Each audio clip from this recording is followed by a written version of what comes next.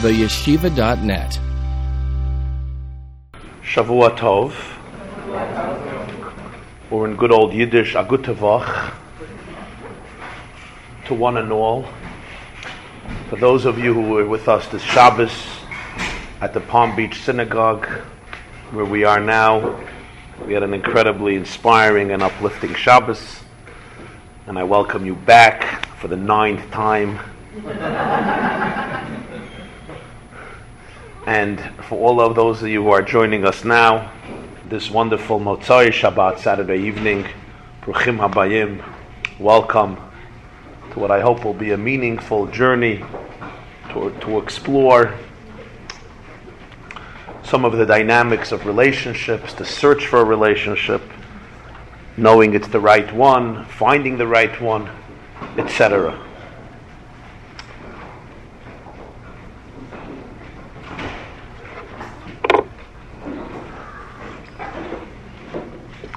I'm going to begin, as I always do, with one of my favorite Jewish anecdotes. Israel for many years had a defense minister whose name was Moshe Dayan. You remember Moshe Dayan from the patch on his eye. Legend has it that he was once driving on an Israeli highway 145 kilometers per hour, which in Israel is not that fast. A policeman stops him and says, "General Dayan, you ought to serve as a role model for Israeli society. Yet, ata noheg kemo mishugah, you're driving like a madman, hence I'm going to quadruple your summons." Moshe Dayan looks at the Israeli policeman and he says, "Officer, look at me. I have only one eye. Now, what would you like me to do with that one eye? Look at the speedometer or look at the highway?" I do not know, friends, if Moshe Dayan received a summons or not, but I do know that the response is an insightful one. Because in life, one can often become obsessed with looking at the speedometer, failing to see the highway. I can become consumed with asking myself how fast or slow I'm going, without appreciating the larger picture. What is my highway? What is my destination? What is my mission statement? What I want to achieve?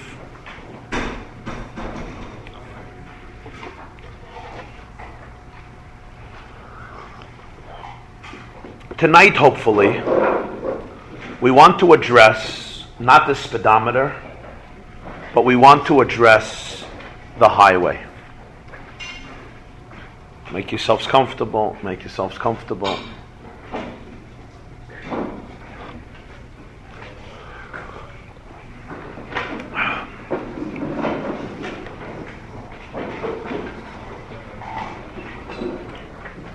So, I'm going to try to make a few points.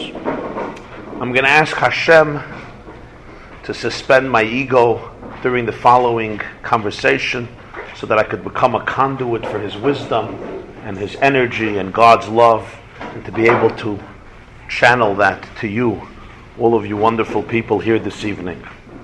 I'm going to finish my points, and then I want to open up the floor to conversation, to dialogue, to questions and answers, to objections, or as good Jews, alternate speeches.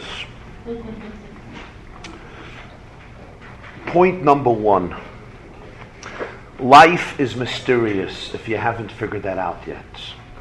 People's journeys are mysterious. The secret of each soul is a secret indeed. We often ask the question, why did he die? Or why did she die? It's a good question. But the question really begins much earlier. Why was he born? Why was she born? We usually don't ask that question because we take it for granted.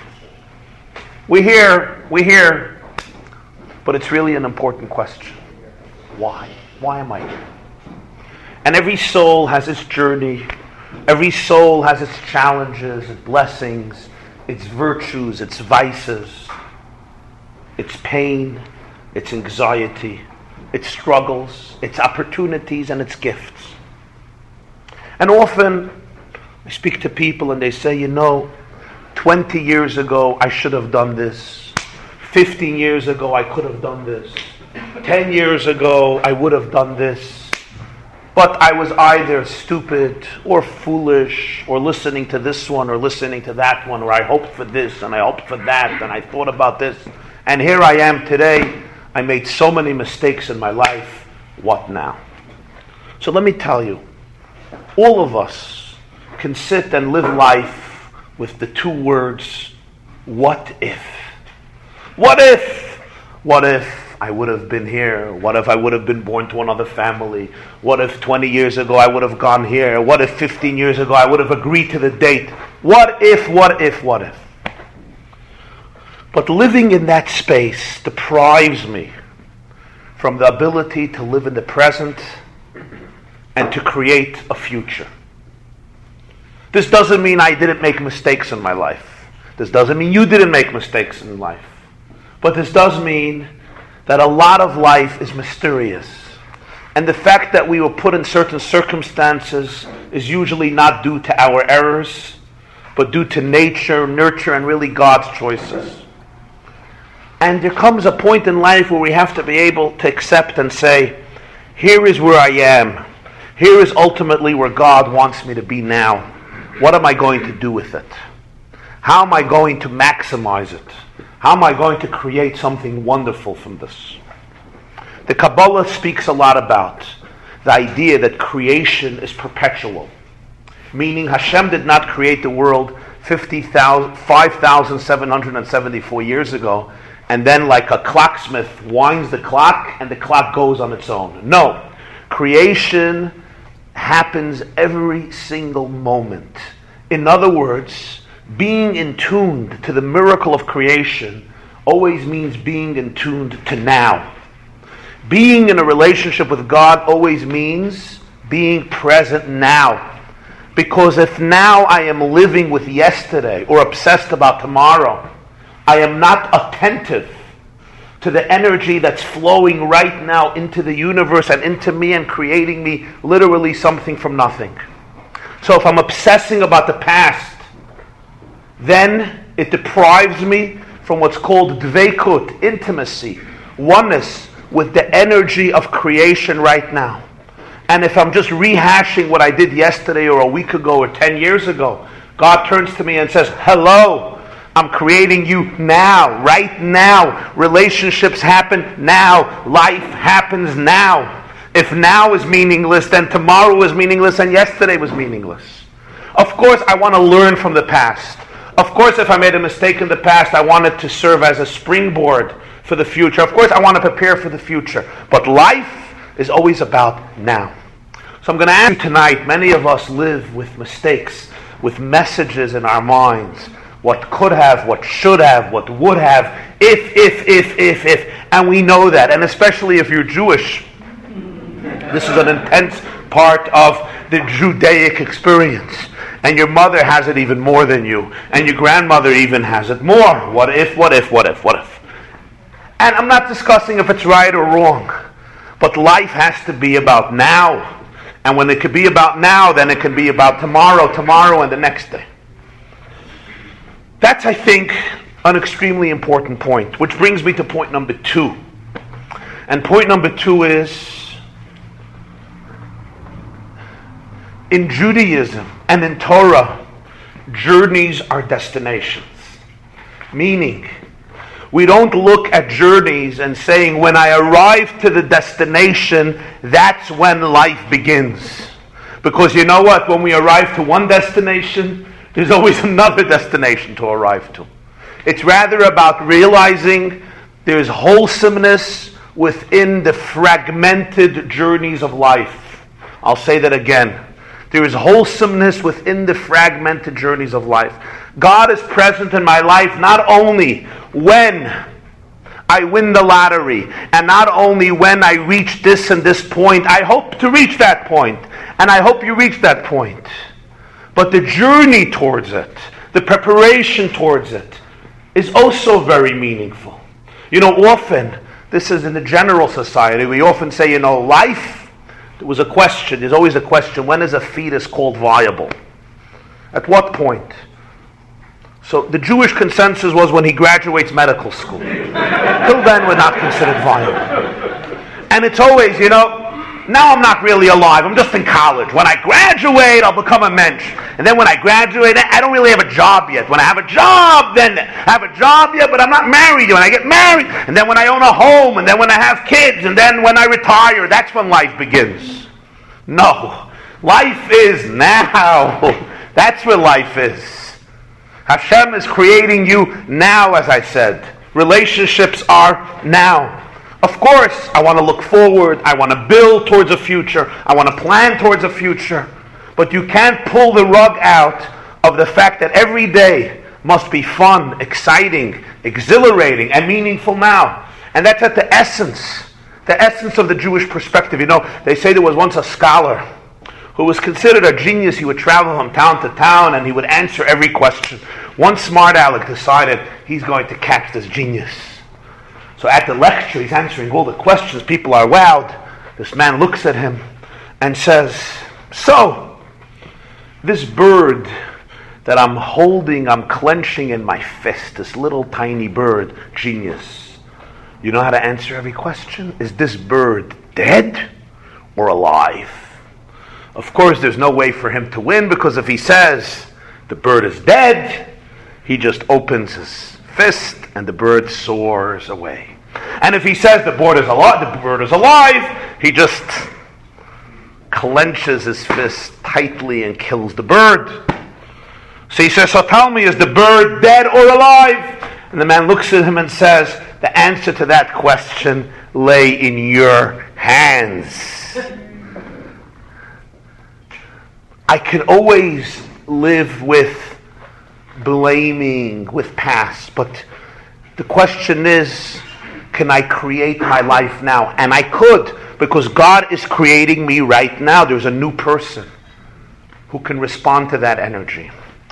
So that's point number 2. So point number 1 was, we could sit all day and speak about what if, but we want to focus on the present and on the future. Point number 2, journeys are part of the destination. Life doesn't begin only when I reach and I fulfill all my desires, but every moment, even struggling moments, are part of my journey, and therefore they have meaning, they have purpose. This is, I think, a Jewish way of looking at life. It's a spiritual way of looking at life.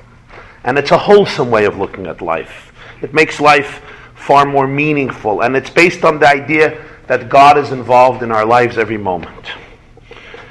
Which now brings me to the next point. And here we get into the saga of relationships themselves. Finding, searching, knowing it's the right one, disappointments, delusions, cynicism, fear, and so on and so forth. So I now come to point number 3. I addressed this a few times over Shabbos, not so elaborately, but I think at this convention, at this gathering, it's important to address. And for those who heard it Friday night or by Shalosh Shudas, you'll indulge me, because I think about this every day. I think these are the foundations of living. In life, we have to be able to be fresh. What do I mean fresh? Fresh, in Hebrew, it's called tari. This fresh milk and the sour milk. That means I go into a situation completely open to all the possibilities of it. But in order to be open to all the possibilities of it, I have to be cleansed from the burdens that I'm carrying on me. And let me explain myself in psychological terms. Most of us, I should say many of us, I'm not excluded from this, most people walk around life carrying a story that we have been telling ourselves about ourselves from childhood. Maybe from age 2, maybe from age 4, maybe from age 9. And sometimes, if you're really lucky, really dysfunctional family, from the womb. What's the story that we are telling ourselves? Everybody has a different story. But it may be you with this 4-year-old child or 3-year-old, innocent, pure, adventurous, creative, meshuggah, wild. And you saw a beer wall in your house and you said, this is a lovely wall for me to create art. And you take the magic markers that are, of course, not removable, and you draw 3 elephants, the sun, the moon, the clouds, the rain, 9 birds, and then you hear footsteps.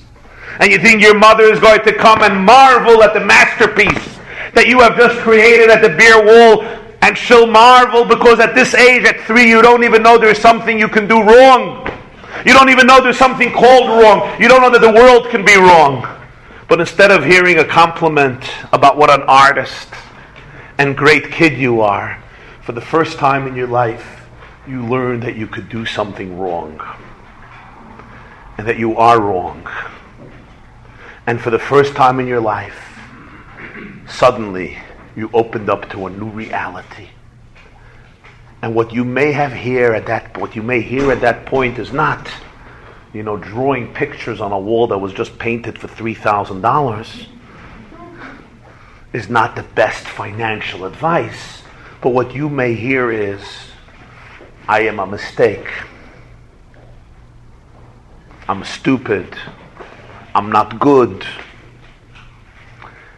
And if I hear that once, and then I think I hear it again, and then a 4th time and a 5th time, that becomes a CD that plays over and over, like a scratched CD that plays again and again and again in my brain. And from that day, I may say to myself, how can I straighten myself out to be able to come back home and get my mother's compliments? What do I have to be that's not wrong?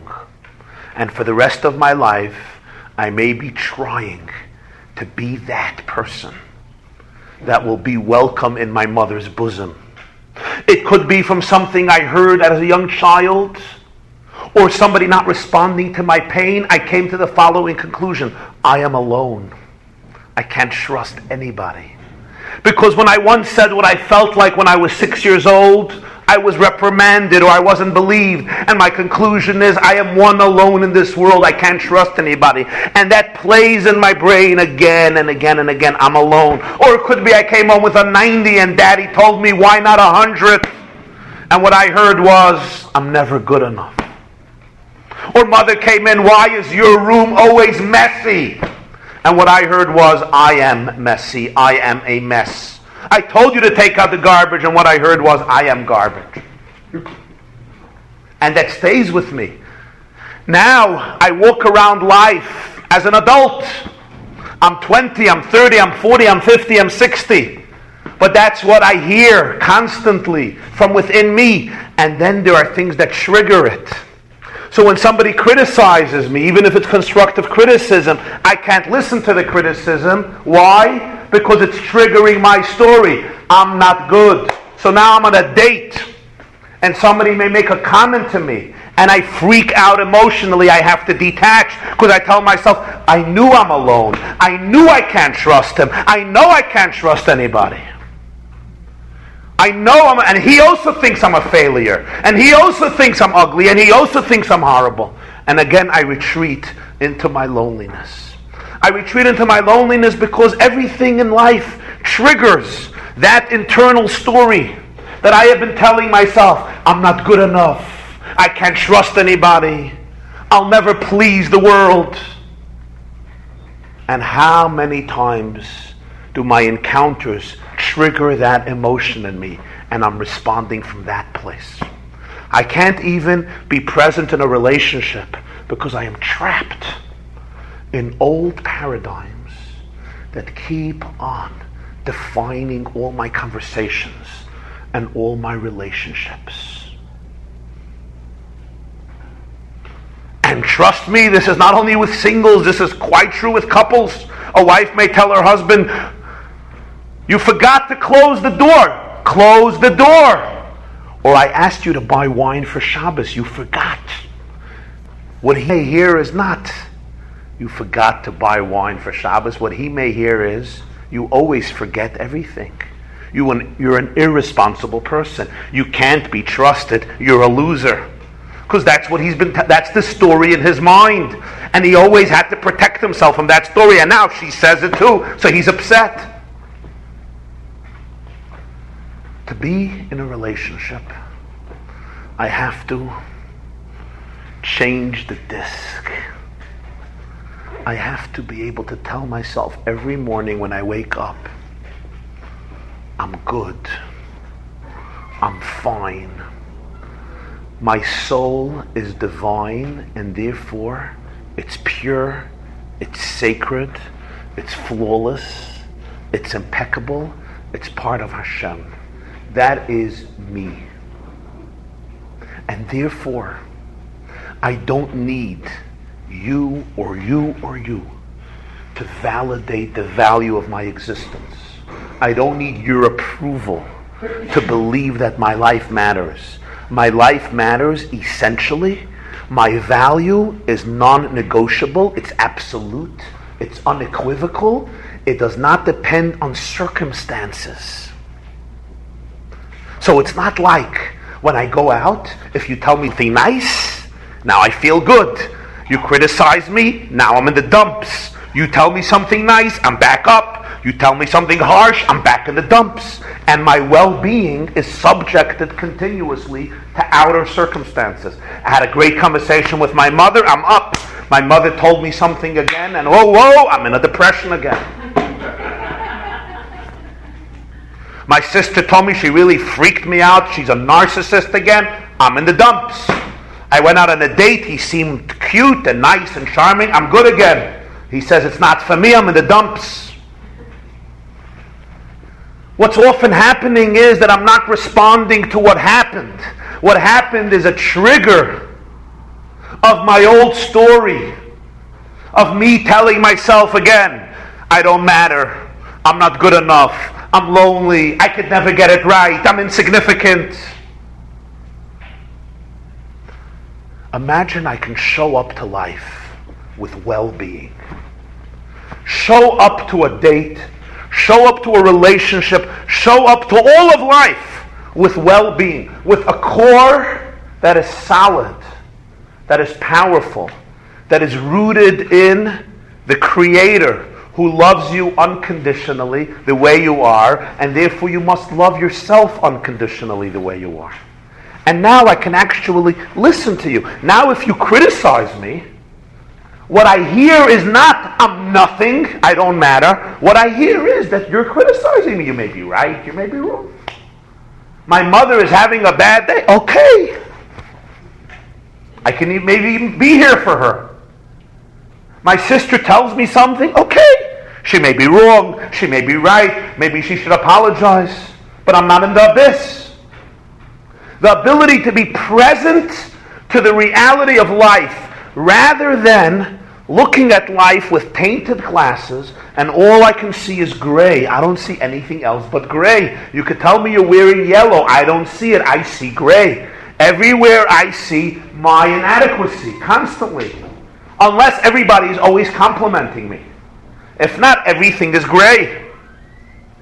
I can't even deal with the reality of the situation because I'm always finding myself in every situation. The Kotzker Rebbe said, if I am I because you are you, and you are you because I am not I, and you are not you. But if I am I because I am I, and you are you because you are you, then I am I, and you are you. Got it? If my whole I is always a response to you, then I am not I. I have to show up from I. This is me. I'm fine. I'm good.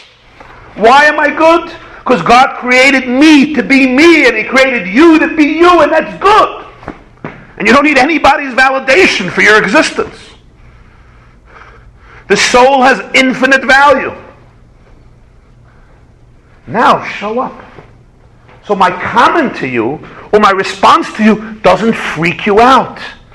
It doesn't get you into this bubble where you keep on telling yourself how bad you are, how not good you are. Which brings me to the next point.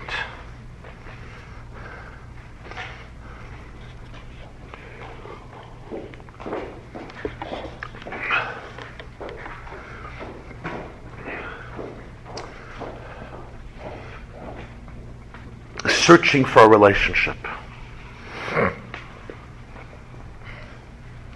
Relationships have excitement to them and they have pain to them.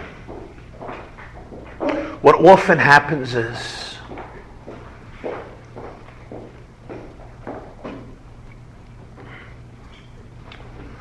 in the rejection that we have felt throughout the years, we often reject ourselves in the process.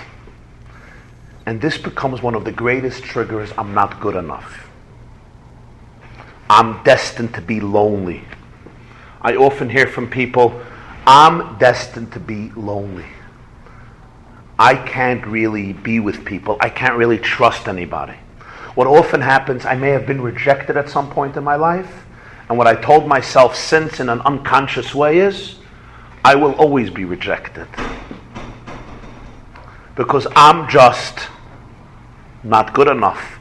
The way it may translate itself consciously is not I'm not good enough, but nobody is good enough.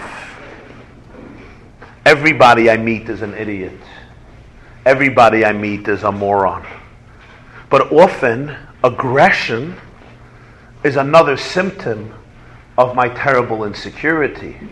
Because if I don't have a place where I feel confident, then everyone is competing for my potential space, and I have to cut down others in order to feel my value.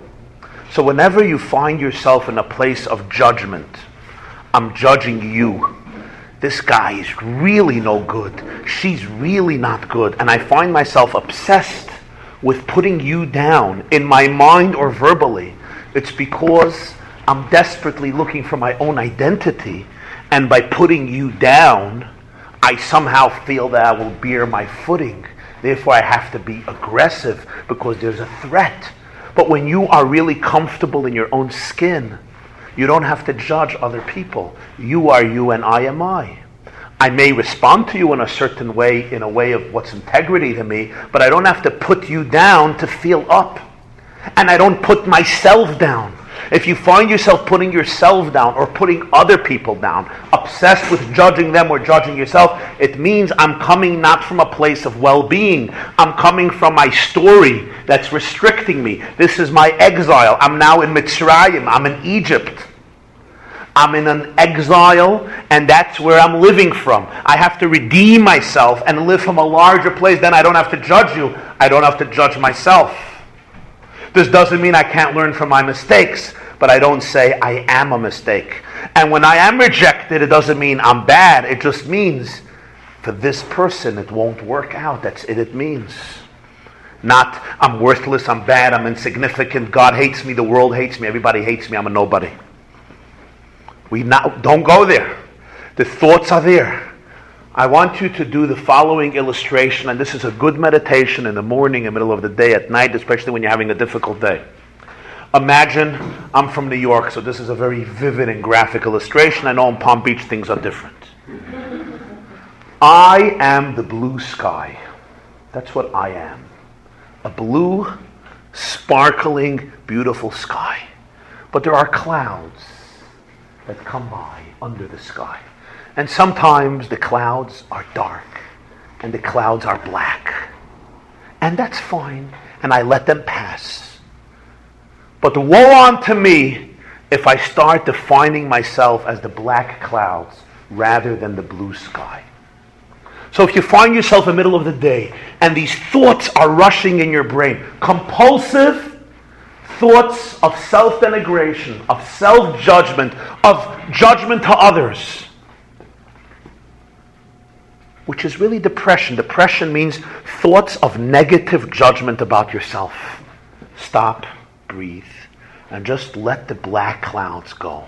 You don't have to fight the clouds. But remember, I'm the blue sky. My soul is godly. God loves me unconditionally. My eye is not damaged. My eye is as perfect and beautiful as they come. The thoughts are the black clouds. They're fine. I have black clouds. Let them pass. They may come back in an hour again. Welcome them politely and say, thank you for joining me. I know you're going to be here. And now you could pass Gesundheit slowly and tranquilly and let the blue sky remain blue.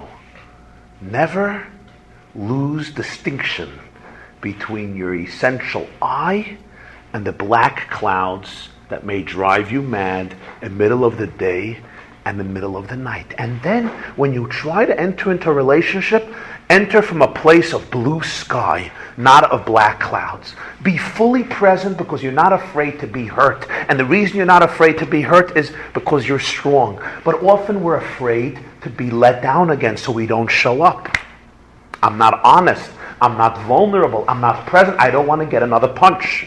Listen, if I'm a weakling and somebody comes and gives me a punch, I fall down on the ground, humiliated. So of course I'm not going to show up. I don't want another punch. But if I'm strong, I'm confident, I'm fine. So somebody comes and gives me a punch. Okay, it hurts, but I'm not destroyed. The same is true emotionally.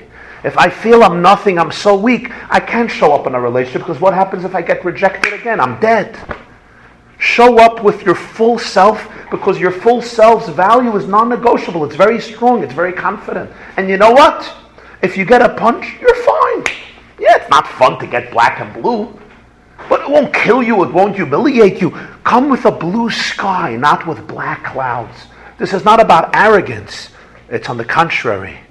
It's about inner confidence which allows you to be humble. And here is something to the men. A relationship requires vulnerability. Vulnerability requires the ability to admit fault. The ability to admit fault and take responsibility comes from an inner unshakable confidence, which allows me to say I'm wrong without thinking that I am a mistake. What often happens is if I think I'm a mistake, I could never say I'm wrong. Because if I say I'm wrong, you might also think I'm a mistake. But if I know I'm not a mistake, what's the big deal to be vulnerable? I make mistakes. I'm human. I could celebrate my weakness when I know my strength. If I only know my weakness, I go crazy for my weakness. If I know my strengths, I can enjoy my weakness. It's part of who I am. And in a relationship, I have to be able to be open on that level. Which brings me now to the next point, my dear brothers and sisters. Heilige Yidden, Teire Yidden. Often people tell me, I hope to find the perfect guy. Can I find the perfect woman?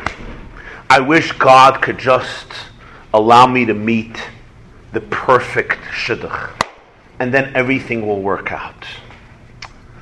I hope so too. I hope so too. But there's no such a thing. There's no such a thing. I should say no such. In most cases, there's no such a thing. There's no man that is perfect, trust me. Even for you. And I don't know how to say there's no perfect woman. But, relatively speaking, everybody has flaws. Everybody has flaws. There's no relationship without compromise. I can't find a perfect man or perfect woman. What I could do is, I could try to make the relationship,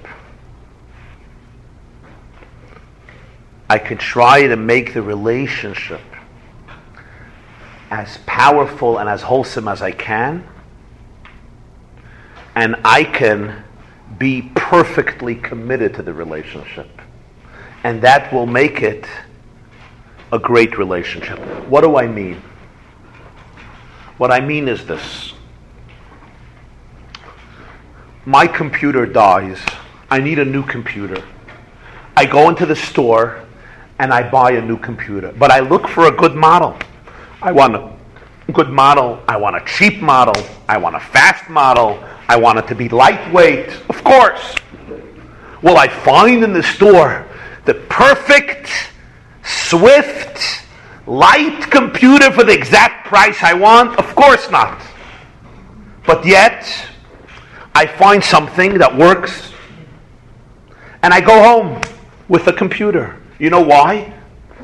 Very simple. I know I need a computer. So therefore, I'm determined to find a computer, and I find something I'm looking for. Is it the perfect model? No. And I go home with it, because when I come into the store, I'm committed to have a computer.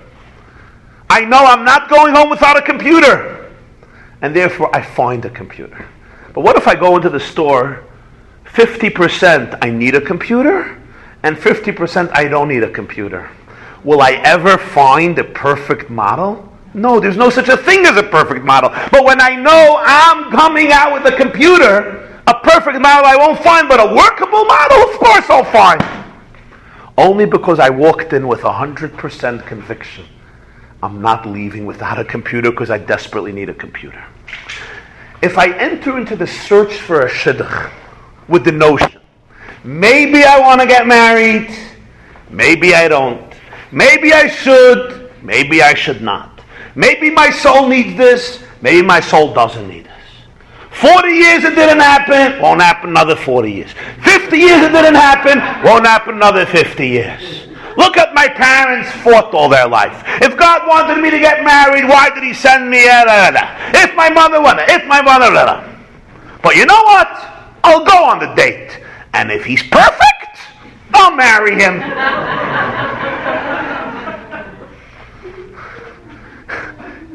He's not perfect, of course not. Which guy is perfect? She's not perfect, of course not. Which human being is perfect? And besides my mother-in-law. My mother, my wife, 3 women.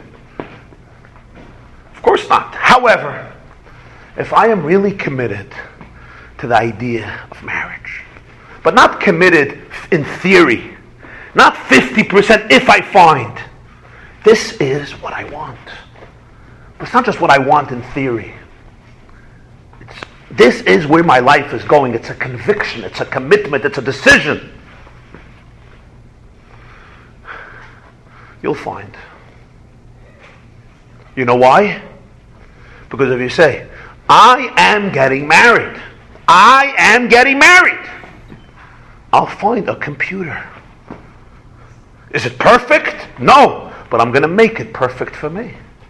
Now, of course, I can't buy a shmata. I can't buy any shmata and say I'm going to make it work. I'll change the hard drive. I'll change the chip. I'll change the software. I'll give it to a technician for 10 years. Equivalent to therapy. Of course, you got to buy a good computer. You want to make sure the computer has what you need. You want to make sure the computer is half mensch. You want to make sure the computer is suitable. You want to make sure the computer is not going to deplete you from everything you own in your life. You want to make sure the computer has fine values. You want to make sure the computer has a value system and an identity that's dear to you. But will the computer be perfect? No. I'm going to make my commitment to the relationship perfect. And then everything changes. This happens every day when you go buy a car. My car broke down, I need a new car. I know I'm not leaving the place without a car. Maybe I'll go to another place or 2 places, but I'm going to get a car. The perfect situation, no, but I'm going to get a car. This is a different attitude, and therefore you have to ask yourself this question. How deeply are you committed to the idea of really getting married? Is it a theory? Is it a nice thing to do? Is it if God gets me the perfect guy, I'll do it, or the perfect woman, I'll do it? Or it's actually from within. I'm really, really committed to this. This is non-negotiable. I'm coming home with a computer. Yes, may not happen the first date, may not happen the second date, I may have to search, I may have to work, but it's coming in with a different attitude, which includes another point, and that is, there's no relationship without compromise. There's no such a thing that I remain stuck up in my paradigms and I'm not ready to budge. And I'll be frank with you. It's important for the women, even more for the men. I grew up in a Hasidic group, but Chabad gets married a little later. But in other Hasidic groups, they get married like really early. You know what I'm talking about? 18, 19, the girls are 17. And it is a little strange. You know what I mean? But there's another side to it. You know, when people get married when they're babies, they're not yet stuck up in their ways of life. And they grow up together in many cases. I'm not saying every marriage is rosy, but in many ways they learn to grow up together. But when I'm already older, I'm entrenched in my ways and my patterns and my paradigms, how I live. And now every change, I freak out. I can't deal with it. We have to be able to develop a flexibility, an openness, a realization that I am I, but you must not be me. You are you and I am I. There's a lovely t-shirt. I'm very easy to get along with once you learn to worship me. Right? But you don't want that relationship. You don't, and I have to be able to be flexible. And I don't mean flexible verbally. It's easy to be flexible verbally. I mean flexible emotionally. Flexible emotionally means when I see the idiosyncrasies of the person I'm dating, I don't run away. And I don't feel I have to crush them. What often happens is when I see the idiosyncrasies of other people, either I run, I'm like, I'm not going to be with this person, or I feel like I have to dominate. It's fine. Again, come from a place of well-being. You're the blue sky. You're good. Now this person, these are their habits. These are their Meshugasin. You got your Meshugasin. Trust me. I don't mean you. Whoever. I have my Meshugasin. I have my shtick. That's part of it. You know what I mean? There's couples that argue for the rest of their life. Is the light on at night or off at night? Right? Should the window be open? Should the window be closed? These are small stuff, but often in relationships, even in dates, people go crazy. It's about an emotional flexibility. When you know who you are, you could let other people be who they are. Without the need to run, without the need to crush. This brings me to another point. And the other point is, why should I even want to get married? I know why I need a computer. I know why I need a car. But why in the world do I need a spouse? Really? I mean, it used to be before the 1960s, certain things you couldn't do without marriage. Those days are over.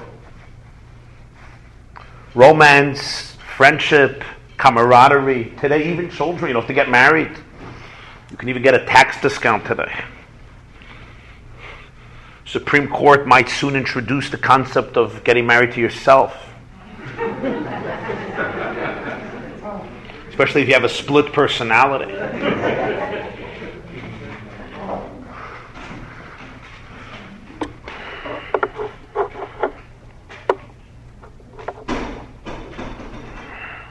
Why? Why? Because my mother wants, my grandmother wants. You know Jackie Mason? He repeats some of my jokes. So he's a bachelor. He's an alter bacher. So I once asked him, I said, Jackie, his name is Rabbi Yaakov Maza. That's his real name. I said, Rabbi Yaakov, we had a conversation. I said, tell me, do you ever regret not getting married? He says, no. My father used to say marriage is an institution. I don't want to be institutionalized.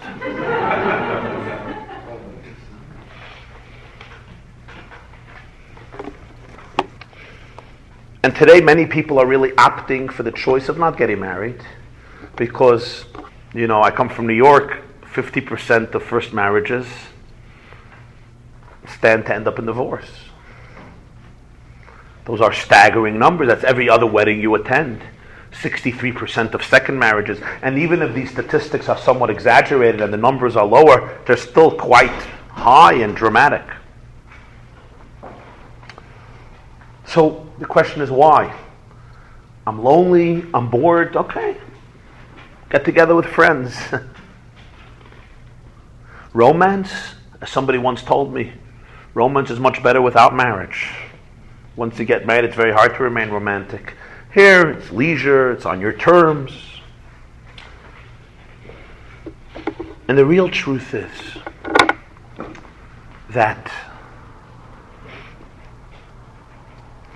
if marriage was simply about the fact that certain needs I have could get met only through marriage, probably not getting married is equally valid as getting married, because a lot of those needs you can get met very, very well without marriage, and sometimes even easier and better without the headaches of putting up with another shlemiel and another shlemazel and another nudnik and another guy who's driving you mad. There's plenty of people you can go out with, you can meet, you could be successful. But there's something else. And that is coming back to the source of all. God, before he created the world, was a perfect bachelor. He was tall, handsome, slim, very wealthy, owned a home in Palm Beach, owned a penthouse in Manhattan, a home in the Riviera, southern France, and in Switzerland. Wow. Yeah, that's what they say about him. I read in his resume. He exercised every day, he even owned his own yacht, his private jet. Mamish, a perfect bachelor. The only thing God was missing was a wife. As perfect as you are as a bachelor, you're missing marriage, because you can't get married to yourself, at least not yet. God created us because he wanted a marriage. He wanted a relationship. And a relationship means a relationship with someone outside of you. There's one problem. God is infinite, so there's nothing outside of him. Because infinity excludes anything else. So the Kabbalah says God had to create a tzimtzum. Tzimtzum, T-Z-I-M, T-Z-U-M, is not a Chinese dish. It's a Kabbalistic concept which means self-withdrawal. God had to withdraw himself, create a vacuum, an open space, where humanity can emerge as an autonomous existence, and we can choose a relationship. Because he wanted to get married. Why did he need it? He needed it because, as a perfect bachelor, he couldn't give. He was perfect. There was nobody to give to. There was no need to give to. Nor can he get. So he created this symptom. He limited himself, so to speak. Created an openness for otherness to which he can give and which he can receive from. So the secret of creation is really about a perfect bachelor wanting to be in a relationship with otherness. Because that allows him the ability to give, to share, to love. From a Jewish perspective, what marriage does is it puts me in a position where I am constantly in a relationship with somebody else, where my thoughts, words, and actions impact them, and where their thoughts, words, and actions impact me. 24 hours a day, 7 days a week. Even when I'm far away, I may be 30,000 miles away from my spouse, we're still connected. What I do impacts her, what she does impacts me. Without marriage, I may have good friends, I may have great friends, I may be involved in good things, and that's awesome, and it's wonderful, and I may find a lot of fulfillment. But to be in a perpetual relationship constantly, where I'm giving, and as a result receiving, in the structure of life, that is what a marriage really brings out. It has its challenges, because when I'm in a relationship, I'm constantly affecting somebody else, and I'm allowing somebody else to affect me. It's very vulnerable. It's risky. It's dangerous. I can't run away into isolation. When I'm single, I run into isolation. I can afford to be depressed for 3.5 weeks. I don't have to show up. In a marriage, I have to show up. And yet, when I choose not, I'm not allowing myself to replicate the image of my Creator. We become most divine when we replicate God. God was a perfect bachelor, or bacheloress if you want. And he, did I just make up a word? Yes. Okay, that's fine. Go with it. That's fine. And he chose to be in a relationship because he wanted to give.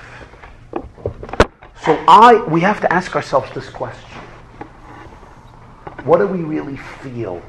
How passionate, how committed am I to that concept? I could choose a different path, and that's fine. Everyone makes their own choice. But in life, if I can have the courage and the blessings to be able to enter into a relationship, which we call marriage, then I can most reflect the Creator in the sense that 24 hours a day, I'm now in a relationship of give, and of course, the other person as well. So it's really give and take. And there's no relationship that challenges one to become that giver as in marriage. So if I'm getting married just because I want somebody to satisfy certain needs of mine, it's not really going to work. Because as much as they satisfy my needs, they're going to challenge me equally and probably much more. Especially when I'm a little older. It challenges your comfort zones. It takes you out of your comfort zones. It could machtem mishiga. So that's where I'm going into. The first flaw I'm going to see. It's like, you know what? Leave me alone. Leave me alone. In Talmud, the tractate for divorce precedes the tractate for marriage. Gittin comes before Kiddushin. Somebody asked me why. I said 2 reasons. First of all, the Talmudic sages were prophets, and they were talking about Hollywood. And in Hollywood, before the wedding is over, they're already divorced. They just got married at 6 o'clock, and then that night on the tabloids, we see the divorce, 28 million settlement, 28 for her, 28 for him. Good. There's a deeper reason, and that is I have to get divorced from being married to myself in order to marry somebody else. And that's not easy. If I'm just marrying you or somebody to get my needs met, to get my comforts met, it's not going to work. Because even if a lot of needs get met and there's fun and enjoyment, there's sacrifices I have to make. And there's things that I'm going to have to give up. I'm saying, what do I need this for? Bye-bye, love. Bye-bye, happiness. Hello, loneliness. Maybe I won't get all my Simon and Garfunkel. Maybe I won't get all my needs met. But at least I won't get all my needs challenged. My attitude has to be very different. I'm going into marriage because I want to be like Hashem. Hashem was perfect. He didn't need anything. He wanted to give. And he wanted to give to the other. Because in that giving, I become godlike. And when I become godlike, I touch my soul. And when I touch my soul, I can live fully. Now when I see a flaw, now when I see a challenge, I say, you know what? This is an opportunity to give more. And it changes the patterns of thinking. When you see a flaw, you could say 2 things. It's time to run. Or, I thought it was a BMW, I ended up with a Buick. Or, wow, this is a real opportunity to be here for someone, to give. It's a different paradigm. It's a different perspective. You can only go to that perspective if you come from a place of confidence, the blue sky. If you come from a place of wounds, if I'm wounded, I can't really give. Because I always am looking for Band-Aids. I'm looking for Tylenol. I'm looking for you to cover my wounds. That's what codependence is. I need you for me to be. And then I can't really give. I can't show up. You have to come from the blue sky. When you come from the blue sky, you can give. When you see a flaw, you could say this is an opportunity to give. So, my dear friends, in conclusion,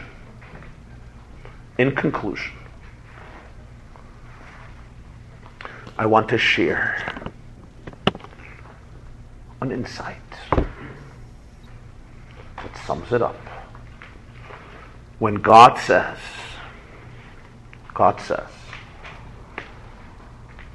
Adam knew Eve and they had children. From knowing somebody, you don't have kids. If I would have kids from everybody I know, it wouldn't look so pretty. Of course, when the Bible says Adam knew Eve, it means he had intimacy with her. Because intimacy is about knowing somebody. Because intimacy is into me see.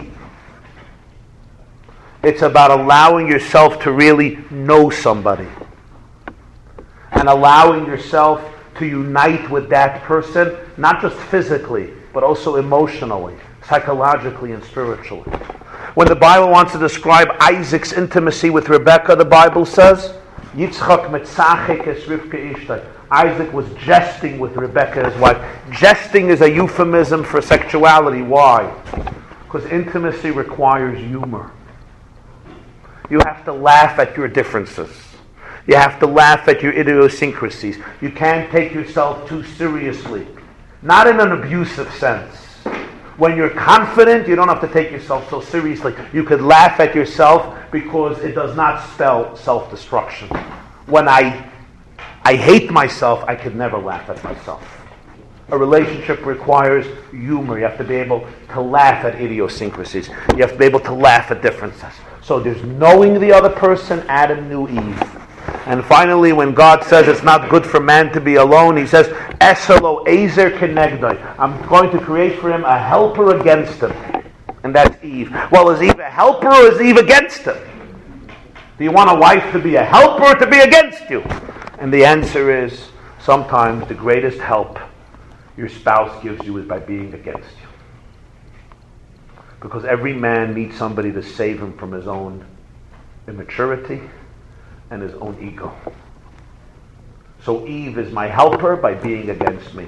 The worst thing you can do is have a wife who agrees with you, which is why intermarriage is not good for the Jewish people.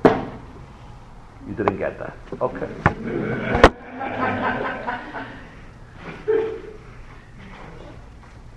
Of course, you'll marry a Japanese girl, she'll agree with you. It's not good for you.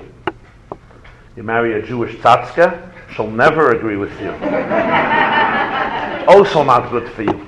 It's not a mitzvah to disagree with your spouse. Right? But it's a necessity sometimes. At least that's what Jewish women think. But the point is, in life we need somebody to remind us that we're human, that we're vulnerable, that we make mistakes. And a relationship is a wonderful opportunity for that. If you can trust each other. If you could trust each other on a vulnerable level. If I could strip myself from all my layers and facades and be vulnerable and allow another person into my vulnerability. Then when that person reminds me that I'm human, I celebrate it. Because it makes me bigger, it doesn't make me smaller. These are some of the points I want to share with you, my dear friends. And before we open the floor to questions and objections and your own feelings, and feel free to share whatever you want. You don't have to agree with anything I said. It's completely fine. I want to bless you that God should fulfill all of your heart's desires and lead you in the right path to be able to find what you're capable of finding with good spirits, from a place of well-being, from a place of freedom, liberation, stress-free, wholesomeness, and from a place where you can always show up in life looking at yourself as the blue sky. Thank you very much.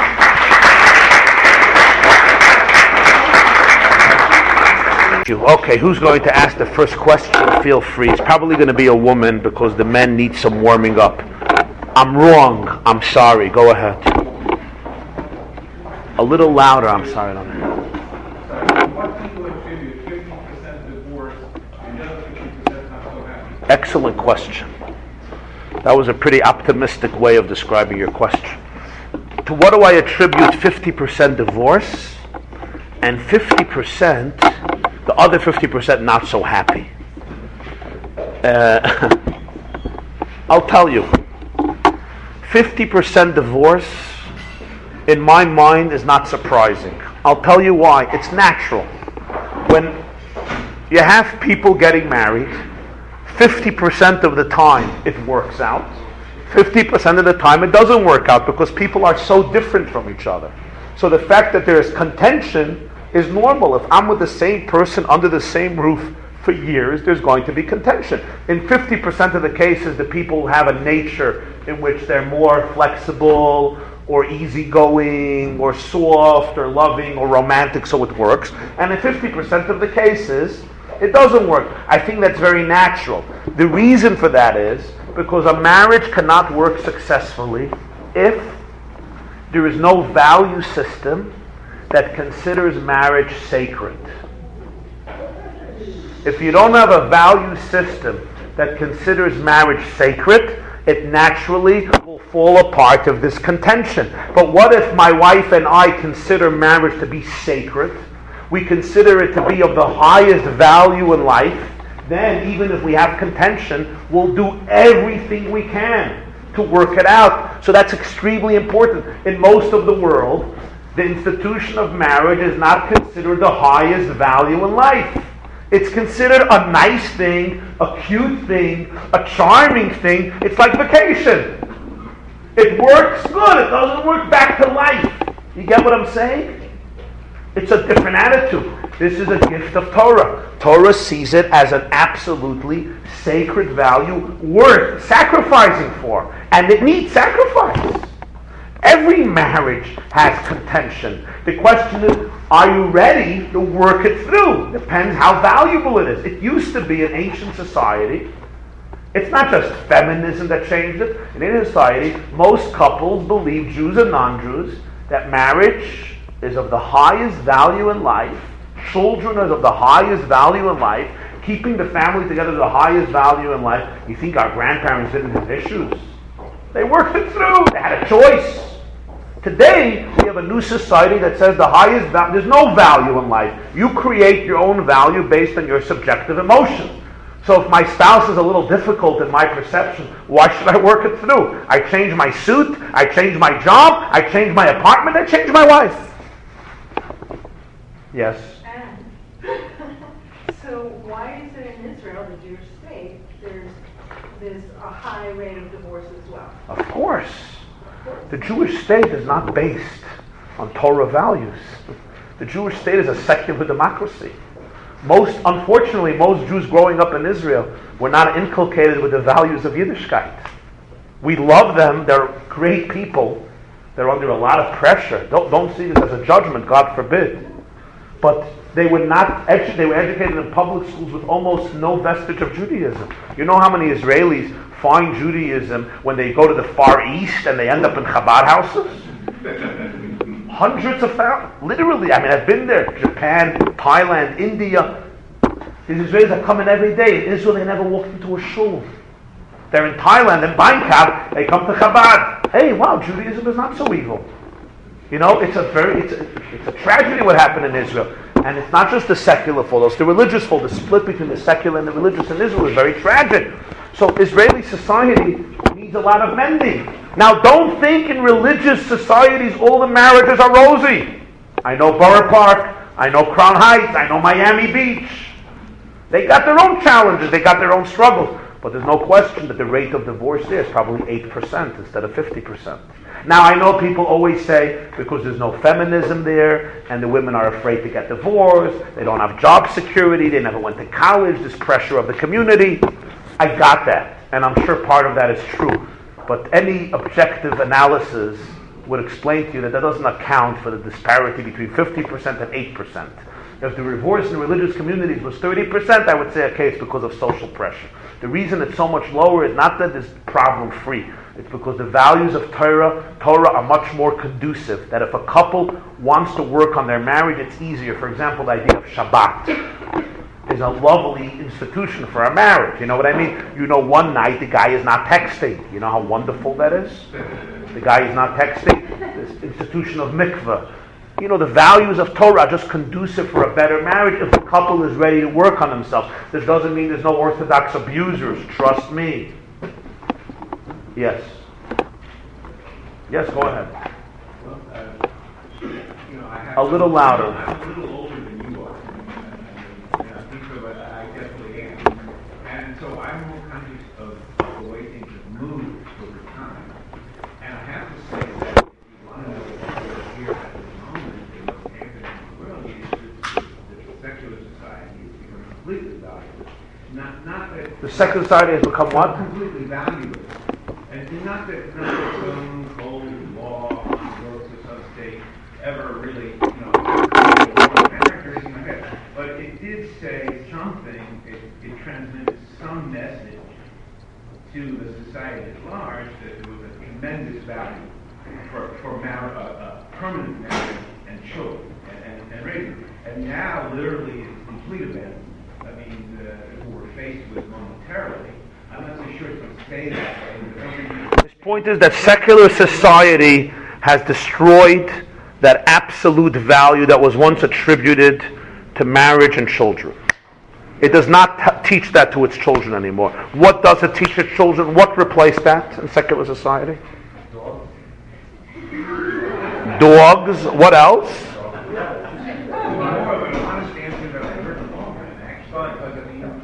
Dogs, computers, but I would say something a little more general, and that is the notion became, you're on your own, define your life for whatever makes you feel good and whatever is meaningful to you. And if marriage works for you, we support you. But it's not a value that we could speak about as being objectively valuable, because generally we live in an age of moral relativism, which means there's no truth. You decide what is true for you, and I decide what is true for me, and I can't be a judge on your values. And that includes even who says marriage is important. To you, to your grandmother, it may be important. Career, money, self-actualization in one way or another way. And because marriage is challenging, and because raising children is challenging, that's the first value that was dropped. Because whenever you give the choice and say, you could do whatever you want, the first thing that will go are things that require sacrifice. And that requires sacrifice. And if it's not a value up here, why should I sacrifice for it when there are other choices? And I think many people later in their life, especially when they become older, I've heard from many, they regret choices that they made. And they say, we were indoctrinated. Which Jewish feminist said, women need men like fish need bicycles? Gloria Steinem, right? Women need men like fish need bicycles. At its time it was like, wow, a messianic statement. How beautiful, how liberating. Women need men. Enough! Men, nudniks, creeps. Women don't need men. Fish don't need bicycles. I'm not judging her. She probably had good intentions, But it's not my position. I don't know her. My point is, she did not realize that she deprived a generation of people knowing that there's a tremendous sense of fulfillment that comes from that. And suddenly it was taken away from them. And they discover it often late. And I cry about that. It's very painful to see. So that value, yes, has been deleted. All I meant was that it's not completely, I don't think individuals completely say to themselves that I can absolutely change the environment themselves. Some sense that there's an external process going on that's not so common, and that we might shut back against that, and that might help us find our own sense of what value. Yes. I'm going to take the next question. We'll take another few questions.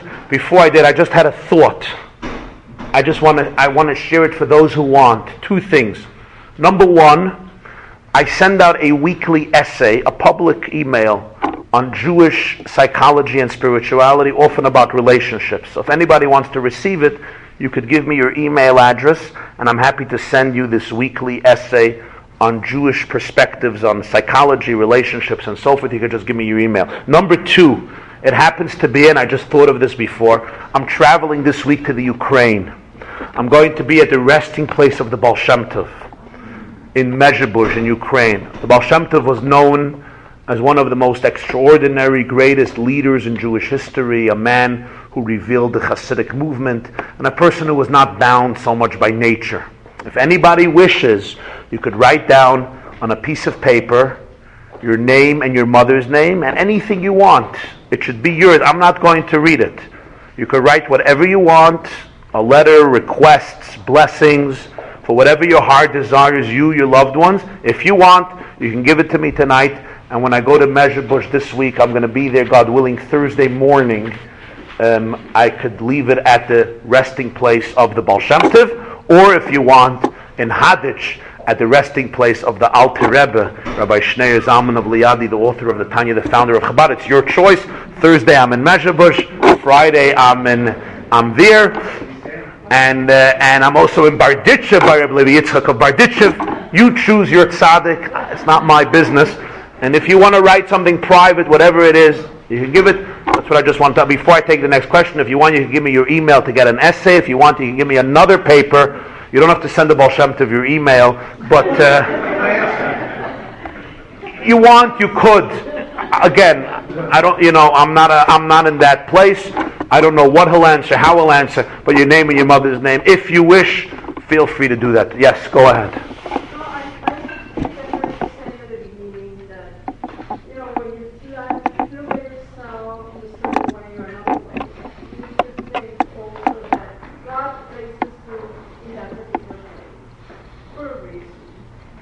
But then, the second part, somewhere in the middle, you speak about values, attitude, and this, what you was mentioning.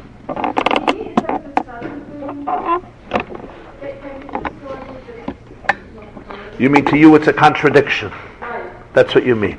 She's asked a contradiction. At the beginning of the lecture I said, God put me where I am, and I have to find meaning. At the end of the lecture I'm saying, secular society created values, we embraced them, we were brainwashed by them, we followed them, and now we're reaping the results. It's a lovely question. It really gets into the big question of, do we have free choice? How much free choice we have? How much is God involved in our life? How much do we define our life? If I made a terrible mistake 20 years ago, who did it? Me or God? Is my mother guilty? Is my father guilty? Who's really guilty? This is a mysterious question. I don't think it's an easy question to answer. What I would say is, I think a lot of life is a partnership. And what I mean by a partnership is, there's no question that we are responsible for our actions. But there's no question that God is at least an equal partner who shares some of the responsibility. Because, of course, I made choices, but ultimately I made those choices maybe because of certain circumstances in my life, right? So the fact that I grew up with secular values, who decided that? Me? Or maybe God? So even if I must take responsibility and not become a victim, but I have to bring God into the process because He at least has He's a partner in our experiences. So I think that what that really means is that in every situation there's two dimensions. One is, what can I learn from it for the future? And on the other hand, say, if I made a mistake, I made a mistake, and I'm ready to fix it for the future. On the other hand, the fact that I made the mistake is ultimately because God allowed me to make the mistake. And that means there's something for me to learn from the mistake. There's a way for me to grow from the mistake. There's light in the mistake. Light as in light. I can transform it. There's meaning. There's purpose. I shouldn't just sit and say, I made a mistake. I am a mistake. I'm destroyed. My life is destroyed. I'm stupid. I'm hopeless. Because God shares in the responsibility. On the other hand, I shouldn't just say, God, there's nothing I can learn from it. Let me go become a couch potato and let God run my life.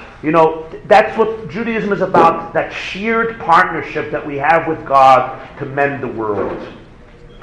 And there's His part and there's our part. We ask Him to play His part best that He can, and we need to play our part best we can. I think that's a sane approach that encompasses a lot of wisdom from a Jewish perspective, even if it doesn't answer all the questions. You get what I'm saying? Yes, anybody else? Feel free. Nobody disagrees with anything. Are you all Jewish? Okay, the good news is you don't have to convert. Yes, go.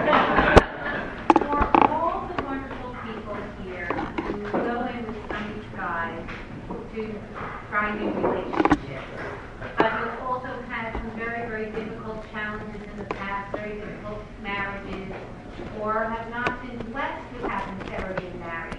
What kind of advice would you give them to go forward?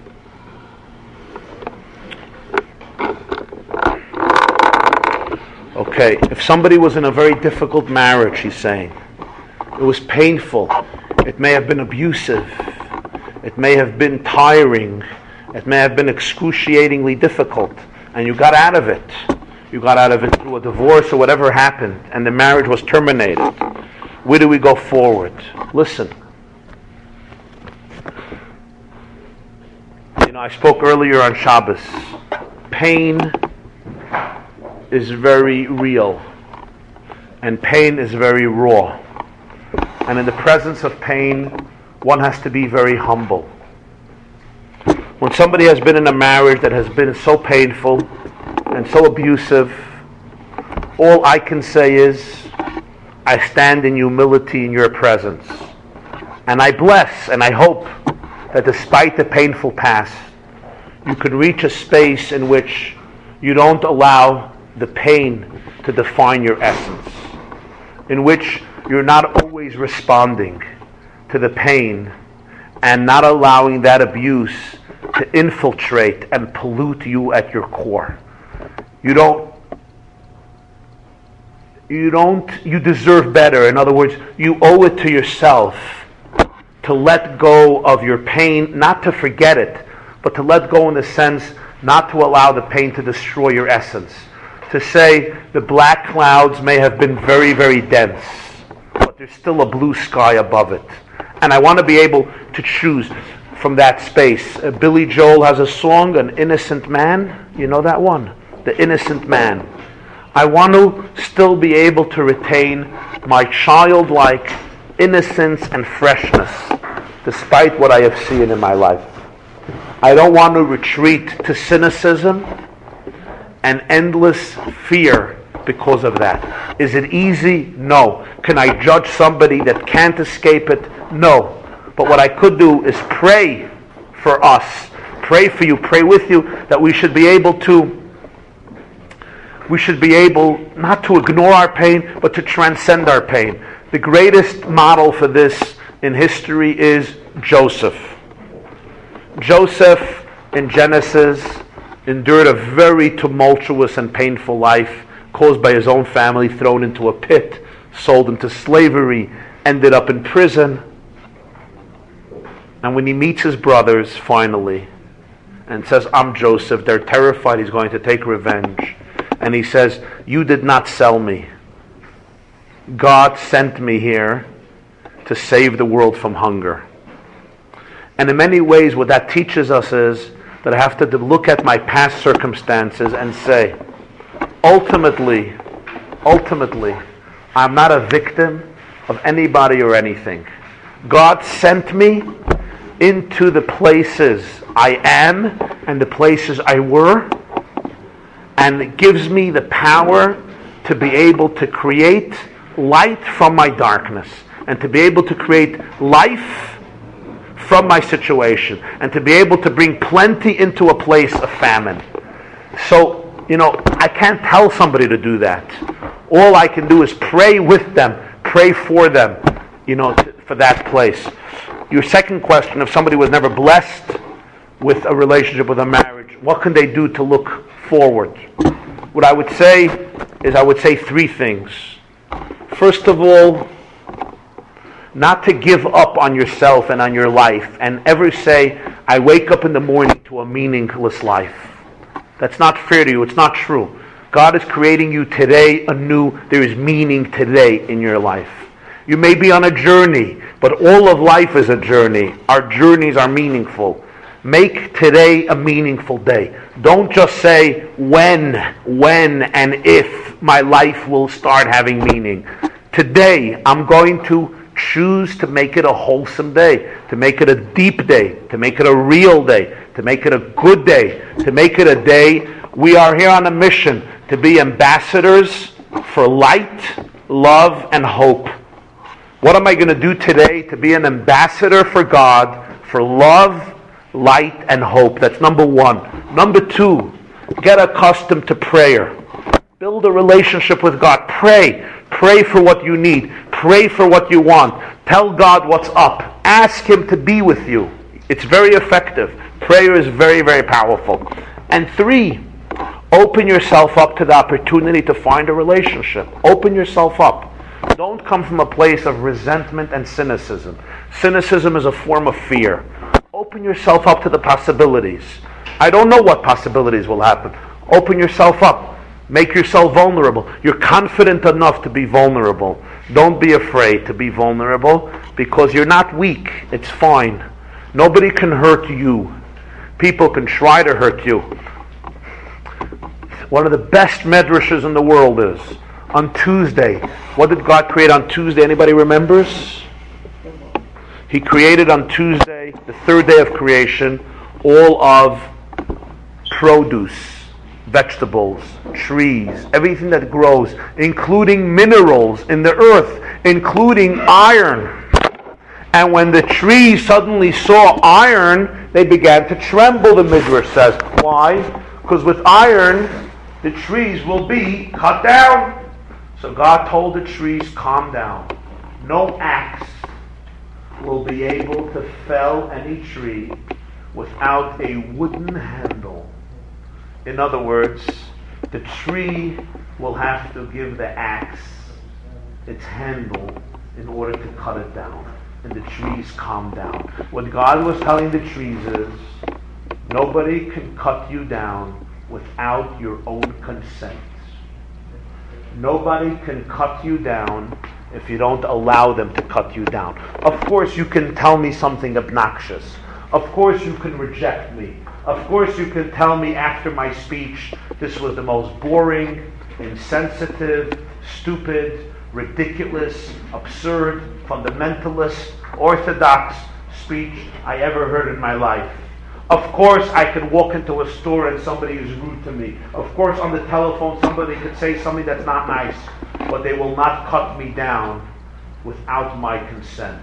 Only if I really agree with them on some level will they then, through their words, trigger that emotion in me and make me feel horrible. But if I know who I am, you can't cut me down unless I agree with you. It's true in relationships.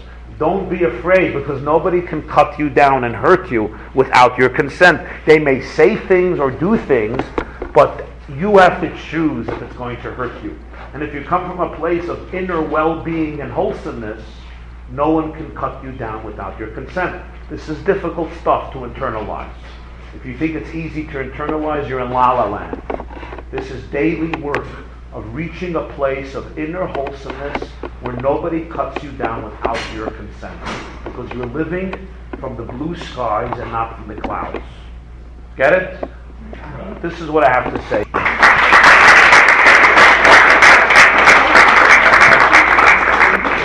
This class is brought to you by theyeshiva.net. Please help us continue the classes. Make even a small contribution at www.theyeshiva.net/donate.